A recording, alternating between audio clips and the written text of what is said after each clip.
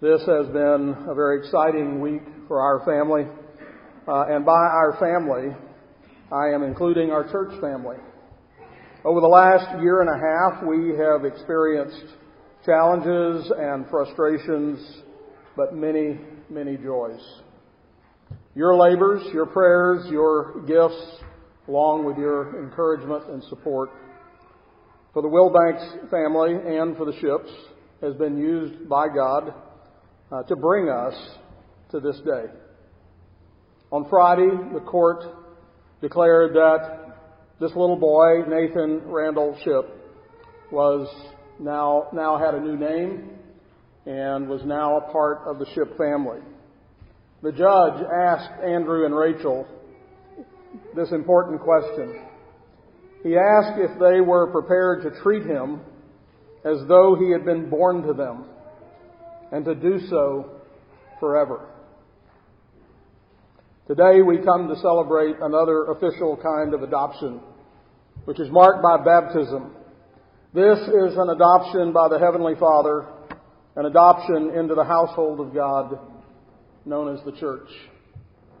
Westminster Confession, or Westminster Larger Catechism, question 65 on baptism says, "What is baptism?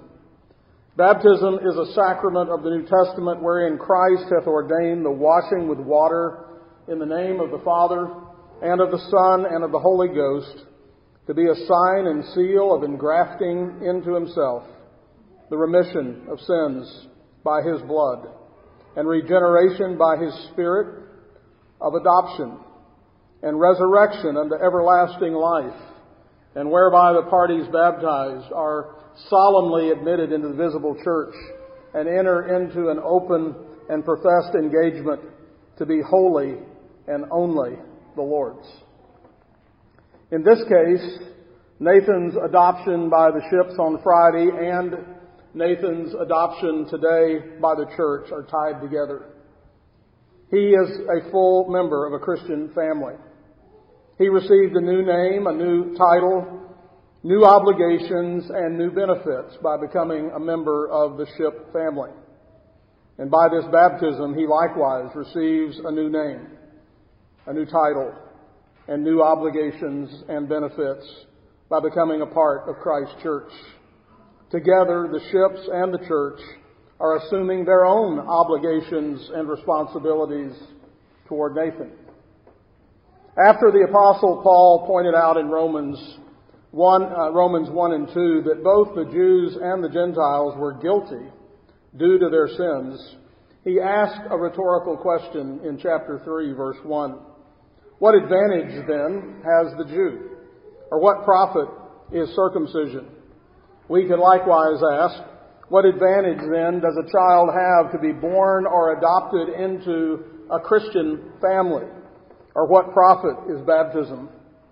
And the answer is the same in both cases. Paul answers, much in every way. First, they have been given the oracles of God, the Word of God. So what is it worth? What is the value of being born or adopted into a Christian family? Having researched my own family history, I have seen some of the forks in my family tree, and I assure you there are some branches that I don't want to be on. But as I look today, and in this room I see 4 generations of Christians, of grandparents, Bob and Lucille Booth, grandparents Mike and Kathy Ship, along with me and Mary Nell, and Aaron and Amy and Kristen and Stephen and Andrew and Rachel and 16 more children. I have every reason to expect many more generations to come. Just a note, and I'll say a bit more about this in the sermon, Nathan is wearing an outfit that Mary Nell made for him, and on it is a piece of lace that came from his great-great-great-grandmother. And the significance of that is that she made the difficult choice to give up her infant daughter for adoption. in 1899. And that choice, in part, makes this day possible.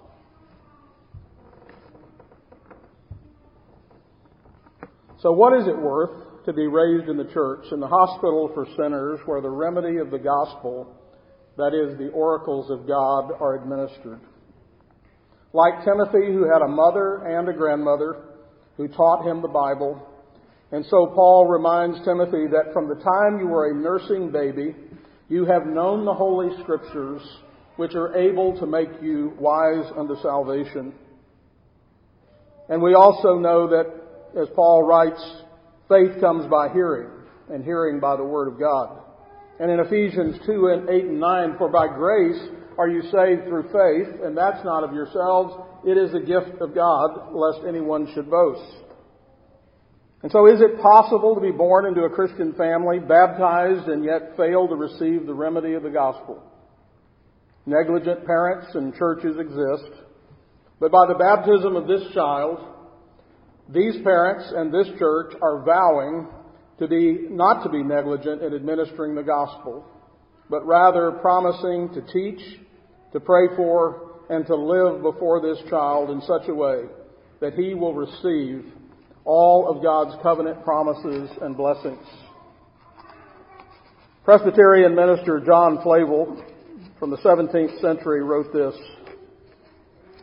"And how great a mercy was it that we had parents who carefully instilled the knowledge of God into our souls in our tender years. How diligent was Abraham in this duty, and David.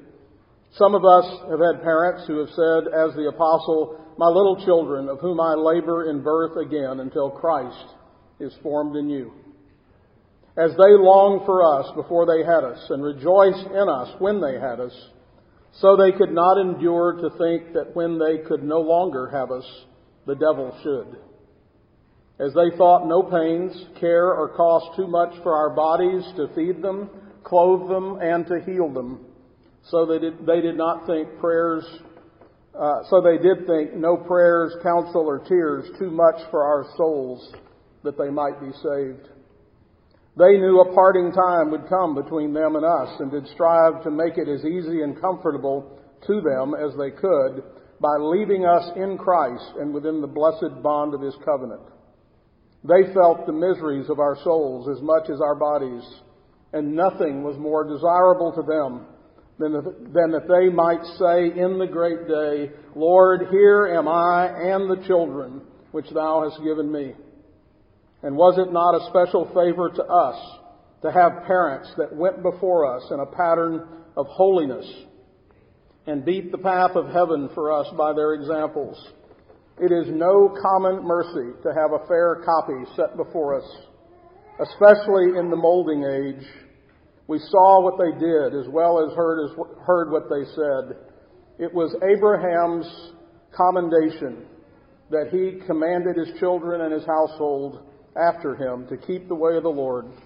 Such mercies of providence some of us have had also. And so, before we proceed to this most solemn and happy event, allow me to thank all the faithful who have gone before Nathan. To Bob and Lucille Booth, to Mike and Kathy Shipp, to Mary Nell, and to many, many other Christians in our lives who blazed the trail and brought us with them. And ask the Shipp family to please come forward.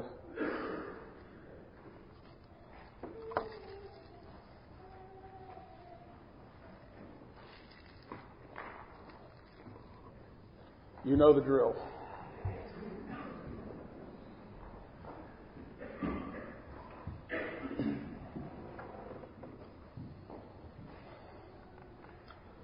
Andrew and Rachel, as Christian parents, you have been taught that baptism is a sacrament of God to seal the covenant unto us and our children, and it must be used for that purpose and not out of custom or superstition. Therefore, I call on you, as you take this sacramental oath, to sincerely answer these questions. Do you acknowledge that your child, though conceived and born in sin, and subject to its consequences, is sanctified in Christ and therefore ought to be baptized? Yes. Do you, by this sacrament, understand that you are obligating yourselves by oath before God and His people to be faithful to this covenant? Yes. Do you acknowledge and assume the responsibility of this covenant to command your household, to keep the way of the Lord, to do righteousness and justice, so that the Lord may bring to you the promises and the blessings of this covenant? Yes, we do. Do you understand that should you abandon these responsibilities and forsake this oath, that this baptism, rather than being a blessing, may become a curse instead? Yes. And finally, do you continue to promise in humble reliance on God's grace that you will endeavor to set before this child a godly example, that you will pray with and for him, that you will teach him the doctrines of our faith, and that you will strive by all the means that God has provided to bring him up in the nurture and admonition of the Lord? Yes, we do. To the congregation, do you by this baptism receive Nathan Randall Shipp into the covenant community of God's people and joyfully enter into covenant with the Shipp household to assist them in every lawful way by your prayers, examples, and exhortations to faithfully lead this child in the everlasting way? We do. The promises of God are real and true to all the children of His people. This is expressed most beautifully in the words of this service, which I now address to Nathan. Little child, for you Jesus Christ has come. He has fought. He has suffered. He entered into the shadows of Gethsemane and the terror of Calvary. For you, He uttered the cry, "It is finished." For you, He rose from the dead and ascended into heaven, and for you, He there intercedes. For you, even though you don't know it yet. But in this way, Nathan, the word of the gospel is made true. We love Him because He first loved us. Amen. I baptize you, Nathan Randall Shipp, in the name of the Father, Son, and Holy Spirit. Amen. Amen. Almighty God, our Heavenly Father, we give you eternal praise and thanks that you have granted and bestowed upon this child your fellowship, that you have adopted him to yourself through your holy baptism, and he has been incorporated into your beloved Son, our only Savior, and is now your child and heir. Grant, most loving and faithful Father, that we, in the whole course of our lives, might prove our thankfulness for your great grace, faithfully bringing up Nathan through all the situations of life, and that we, with this child as well, might more and more die unto the world, and join to the life of your Son, our Lord Jesus, daily grow in grace, that we might ever praise you and be a blessing to our neighbor, through our Lord Jesus Christ, in whose name we pray. Amen. Amen. Ephesians 1, 3 through 6. Hear now God's word. Blessed be the God and Father of our Lord Jesus Christ, who has blessed us with every spiritual blessing in the heavenly places in Christ, just as He chose us in Him before the foundation of the world, that we should be holy and without blame before Him in love, having predestined us to adoption as sons by Jesus Christ to Himself, according to the good pleasure of His will, to the praise of the glory of His grace, by which He made us accepted in the Beloved. And thus far the reading of God's Word, and all God's people said. Amen. In this epistle to the Ephesians, we have been considering God's plan to save His people, something that He planned before the foundation of the world. I have been saving verse 5 for today, partly because I knew that we would be celebrating Nathan's adoption and baptism, and partly because I knew that today would be Pentecost, which celebrates the baptism of the church and the final implementation of God's international adoption plan. I am looking at a congregation full of adopted children, and just as the adoption of Nathan on Friday made me happy, so too it makes me happy to look out at a room full of adopted children of God. to know that in all these cases, the hopeless and the helpless have been rescued. So I want to talk a moment about the power of adoption in a general sense, and then we'll focus in on the text in a moment. As I consider the families of this congregation, it is clear that many of you have had personal experience with the power of adoption. We have quite a few here who have either done the adopting or who have been adopted. Many others have witnessed the power of adoption in your extended families. And I hope that we will see more and more of those powerful acts of grace in our midst in the years ahead. In the early days of the Christian church, adoption was one of the most powerful means of changing the Roman culture. It was common for unwanted children to be abandoned on the street or in the sewers. Early Christian writers and apologists and theologians began to speak out against this immoral practice. I might add, speak out against enormous odds that anyone would listen. But not only did the early church teach on the subject, at least as important, if not more important, they acted on the subject. Practical theology, incarnational theology, is the best kind of theology, the kind that people can see. It's true that ideas have consequences, but it is also true that consequences have ideas. In other words, we can look and see what people are doing, and then we can ask, what are the ideas that led them to do that? Why are these people taking in these unwanted children, these discarded children? Why would they do that? That's a lot of trouble. And so in Rome, Christians began taking these babies and taking these children home to love them and to care for them. Of course, many of those individual lives were dramatically changed for the better. And as a result, this contributed significantly to the overall cultural change. Eventually, there would be laws passed to protect orphans and even encourage adoption. Later, hospitals that were specifically devoted to the care of poor children and abandoned children and orphans were created by Christians, and many orphanages have been established then throughout the world by Christian missionaries. Tyler, Sal, and Emily Lawless have recently had the opportunity to see this work firsthand in Haiti. Most adoption stories involve pain, apparent tragedy, the death of a parent, unwed mothers, substance abuse, poverty, prostitution. Something tragic creates a situation where suddenly an adoption is desperately needed.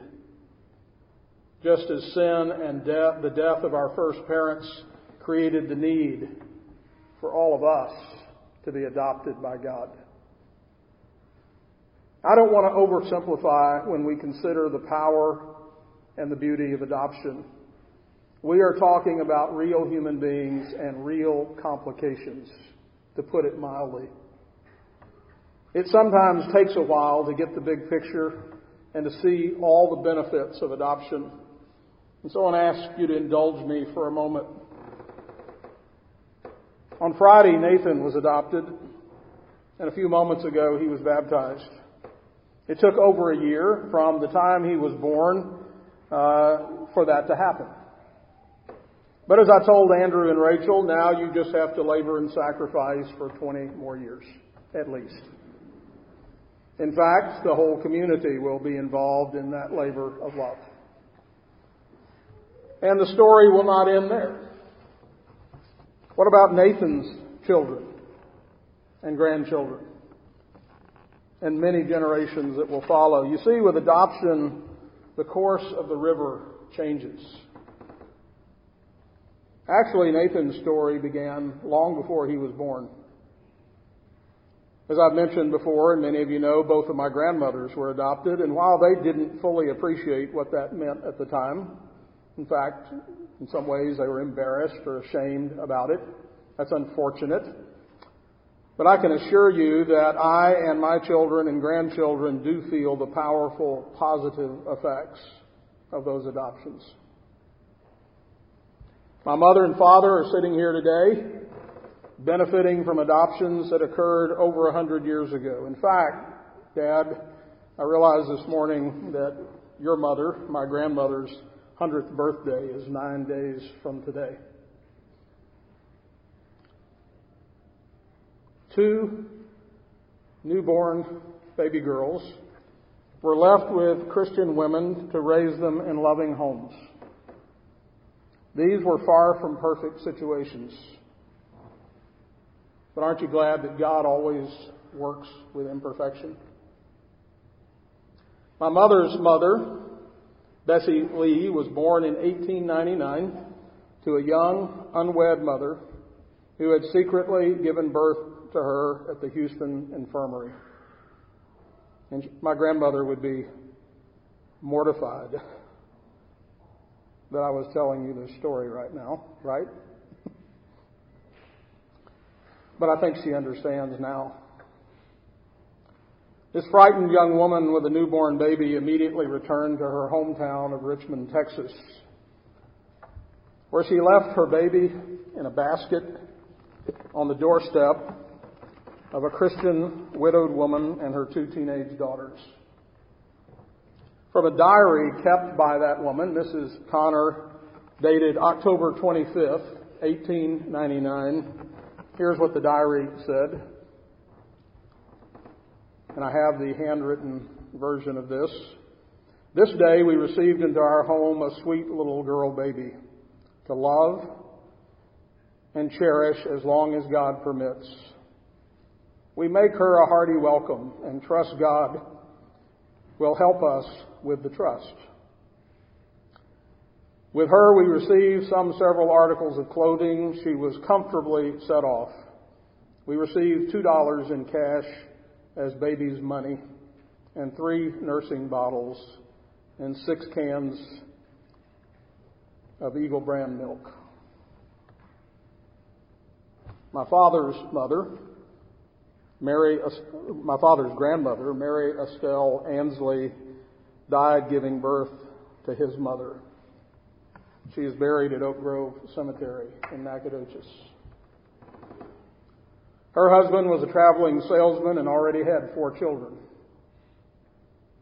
He made the decision to allow his newborn daughter to be adopted by a family that had no children. The baby girl, my grandmother, was soon adopted by Viola and Timberlake Orton of Nacogdoches, Texas. You see, adoption stories are not just a series of photographic moments, though Rachel might contend with that. I would want to make clear, I do make clear, that we do not sit in judgment of any person who has had to make the hard decision to give up a child for adoption. In fact, in many cases, it is an act of supreme love. There are plenty of hard times and hard stories, but allow me to just give you one example of how God can turn tragedies into comedies. And by that, of course, I mean happy endings. The long-term reality is that the adoption of both of my grandmothers by Christian families was critical to my standing here today as your pastor. So, as a result, you are receiving the benefits of those adoptions, something my grandmothers never could have imagined.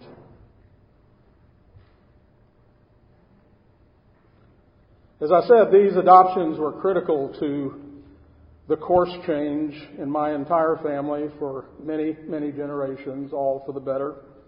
These adoptions dramatically changed their lives, my parents' lives, my life, my children's lives, and my grandchildren's lives. The ripple effect of this will continue through eternity. God turned tragedy into a comedy. Adoption trumps biology. I faced that when I was doing family history. And you're tracing, in this case, I happen to know the biological background of both my grandmothers as well as the adopted families. Which one's primary? Well, I know which one has the most influence, and it's the adoption. Adoption trumps biology. One of my cousins, Kate Bryant Orozco, was adopted, and she wrote this on January the 28th, 2015. We had met back up after many, many years. Marinelle and I got to see her last summer. She wrote this: as the only adopted child in a sea of aunts, uncles, and cousins on two sides, who all conceive their own children, I can tell you from this side of adoption, at some point it will hit that child just how much love and joy and the choice of adoption was, not only for the parents, but all the relatives involved. And if they are anything like me, it will bring them to their knees. Take abortion out of the equation. Adoption is a sacred act, and I was one lucky little girl. And it is so much bigger than just two parents choosing a child. It is a child needing a family, and mine is such a blessing. By the way, all these family members who accepted me so graciously are the ones that taught me how to love, how to be a family. I thank them all. They are never far from my thoughts and always in my heart. Well, we could fill many hours with such testimonies of how adoption changes lives and changes the world for the better. But I want to pivot now and speak to you about what each of those individual adoptions represent. There is a much greater, a much grander adoption story found in the Bible, and it includes you. Verse 4 and 5, Ephesians 1, He chose us in Him before the foundation of the world, that we should be holy and blameless before Him in love, having predestined us to adoption as sons by Jesus Christ to Himself. God had an adoption plan from the beginning, and He has been executing it ever since. God the Father is portrayed in Scripture as the specific agent of the transition and the adoption. He chose us in Him before the foundation of the world. The world was an orphanage. And Paul describes it this way in Ephesians 2. At the same time you were without Christ, having no hope and without God in the world. When God called Abram from Ur of the Chaldees and adopted him as His son, He had something much, much bigger in view. Though Abraham and Sarah would only have one biological son, nevertheless God promised to make Abraham a great nation and to bless all the nations of the world through his descendants. Ultimately, Christ would be the descendant of Abraham, and in Him many would be adopted likewise to become children of Abraham. Paul writes in Galatians 3, and if you are Christ, then you are Abraham's seed and heirs according to the promise. God's family included His natural children, the Jews, but it also had in mind the adoption of the Gentiles. And here we sit as evidence that His adoption plan is still being executed. Pentecost marks the culmination of God's international plan of adoption. The goal was always to adopt children from every tribe and every tongue and every nation. Acts 1:8, Jesus told His disciples after the resurrection, behold, you shall receive power when the Holy Spirit has come upon you, and you shall be my witnesses in Jerusalem and Judea and Samaria and to the uttermost parts of the earth. Ephesians 2 11 through 13, therefore remember that you, once Gentiles in the flesh, that is unbelievers, who are called uncircumcision by what is called the circumcision made in the flesh by hand, that at that time you were without Christ, being aliens from the commonwealth of Israel and strangers from the covenants of promise, having no hope and without God in the world. But now, in Christ Jesus, you who once were far off have been brought near by the blood of Christ. God adds to His family continually by way of adoption. This is what happens when someone chooses to bring a child home who was not born into their family. They make the decision to love that child unconditionally. In fact, the Bible states in Titus 3:7 that having been justified by His grace, we should become heirs according to the hope of eternal life. As Judge Klein said on Friday during the adoption of Nathan, it is as though he were born to you, and this relationship is forever. God loves us enough to make us His heirs, His children forever. Adoption provides an earthly picture. The kind of adoption we saw on Friday is an earthly picture of that kind of heavenly love. The biblical doctrine of adoption is the rescue of the hopeless and the helpless into the refuge of a Christian family and a godly inheritance. John Owen called adoption our fountain privilege. And J.I. Packer, in his book, Knowing God, said, our understanding of Christianity cannot be better than our grasp of adoption. We all have an interest in this subject because we're all adopted. And if it weren't for adoption, we'd all still be helpless orphans. And so, let me just point out a few of the particulars then of adoption. Adopted children are entitled to the same benefits as natural children. Jesus is the only begotten Son of the Father, but because we're adopted by God the Father, we also receive all the same benefits. Galatians 4 through 7. But when the fullness of time had come, God sent forth His Son, born of a woman, born under the law, to redeem those who were under the law, that we might receive the adoption as sons. And because you are sons, God has sent forth the Spirit of His Son into your hearts, crying, Abba, Father. Therefore, you are no longer a slave, but a son, and if a son, an heir of God through Christ. Martin Lloyd-Jones, writing about this particular passage in Ephesians, says this, there is nothing higher than this. Our adoption is the highest expression even of God's love. I speak carefully and with reverence when I assert that this statement and the parallel statements in the 8th chapter of Romans and the 4th chapter of the Epistle of the Galatians are the highest expression of the love of Almighty God. There is nothing higher than this, as is clear from the Apostle John's way of stating it. Behold, what manner of love the Father has bestowed on us, that we should be called the sons of God. And so, I'm sure there's others, but 4 clear manifestations of the benefits of adoption. First, we bear the name of God.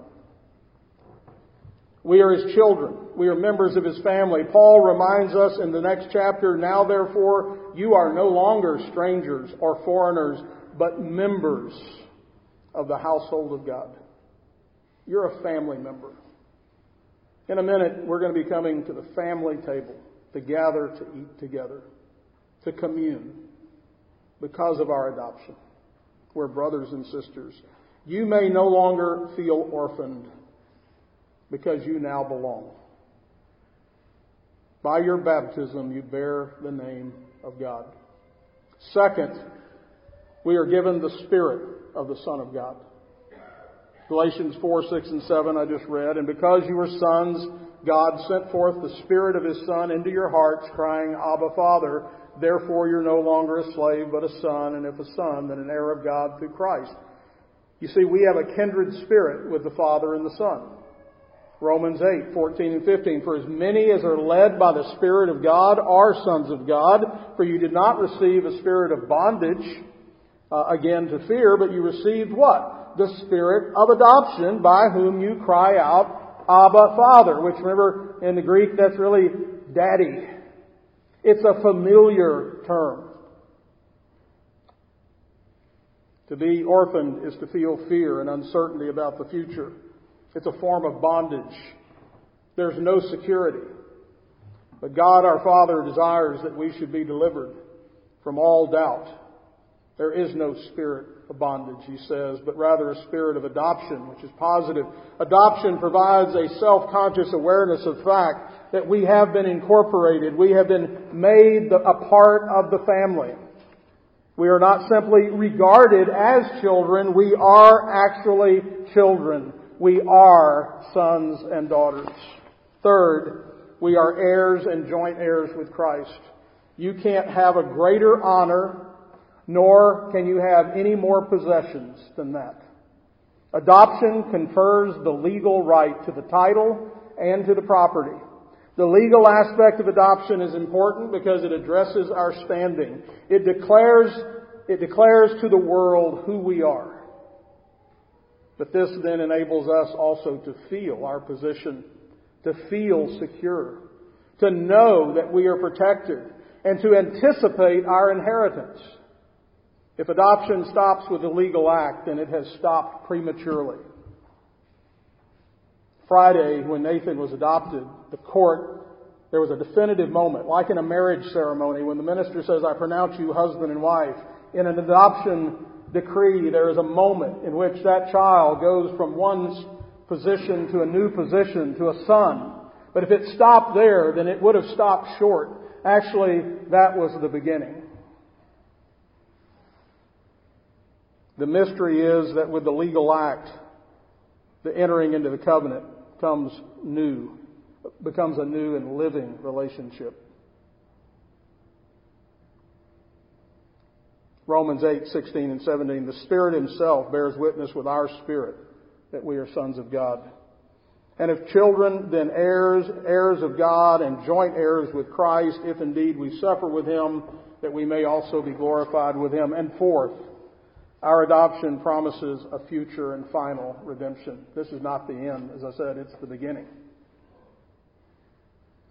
Because I'm a son of God, I will live as long as God does. This is all secure because I am His child and He is my Father. I close with these two passages. John 10, 28 and 29. And I give them eternal life, and they shall never perish, neither shall anyone snatch them out of my hand. My Father who has given them to me is greater than all, and no one is able to snatch them out of my hand. In Romans 8, 37 through 39, yet in all these things we are more than conquerors through Him who loved us. Remember, adoption is that greatest expression of His love.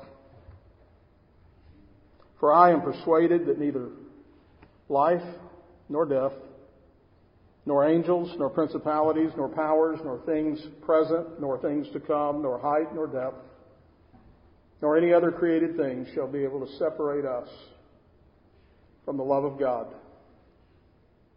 which is in Christ Jesus, our Lord. Amen. Let's pray.